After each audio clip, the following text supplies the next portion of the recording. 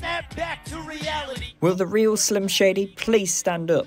This is Vivek Ramaswamy, who wants to be the Republican presidential candidate in 2024. He lost himself rapping along to Lose Yourself earlier this month at a campaign event in Iowa State Fair. Now Eminem's lawyers have sent Ramaswamy's team a letter saying any future performance from his 2024 campaign would be a material breach of its license. A spokesperson for Mr. Ramaswamy said he will comply with the request by Eminem and leave the rapping to the real Slim Shady.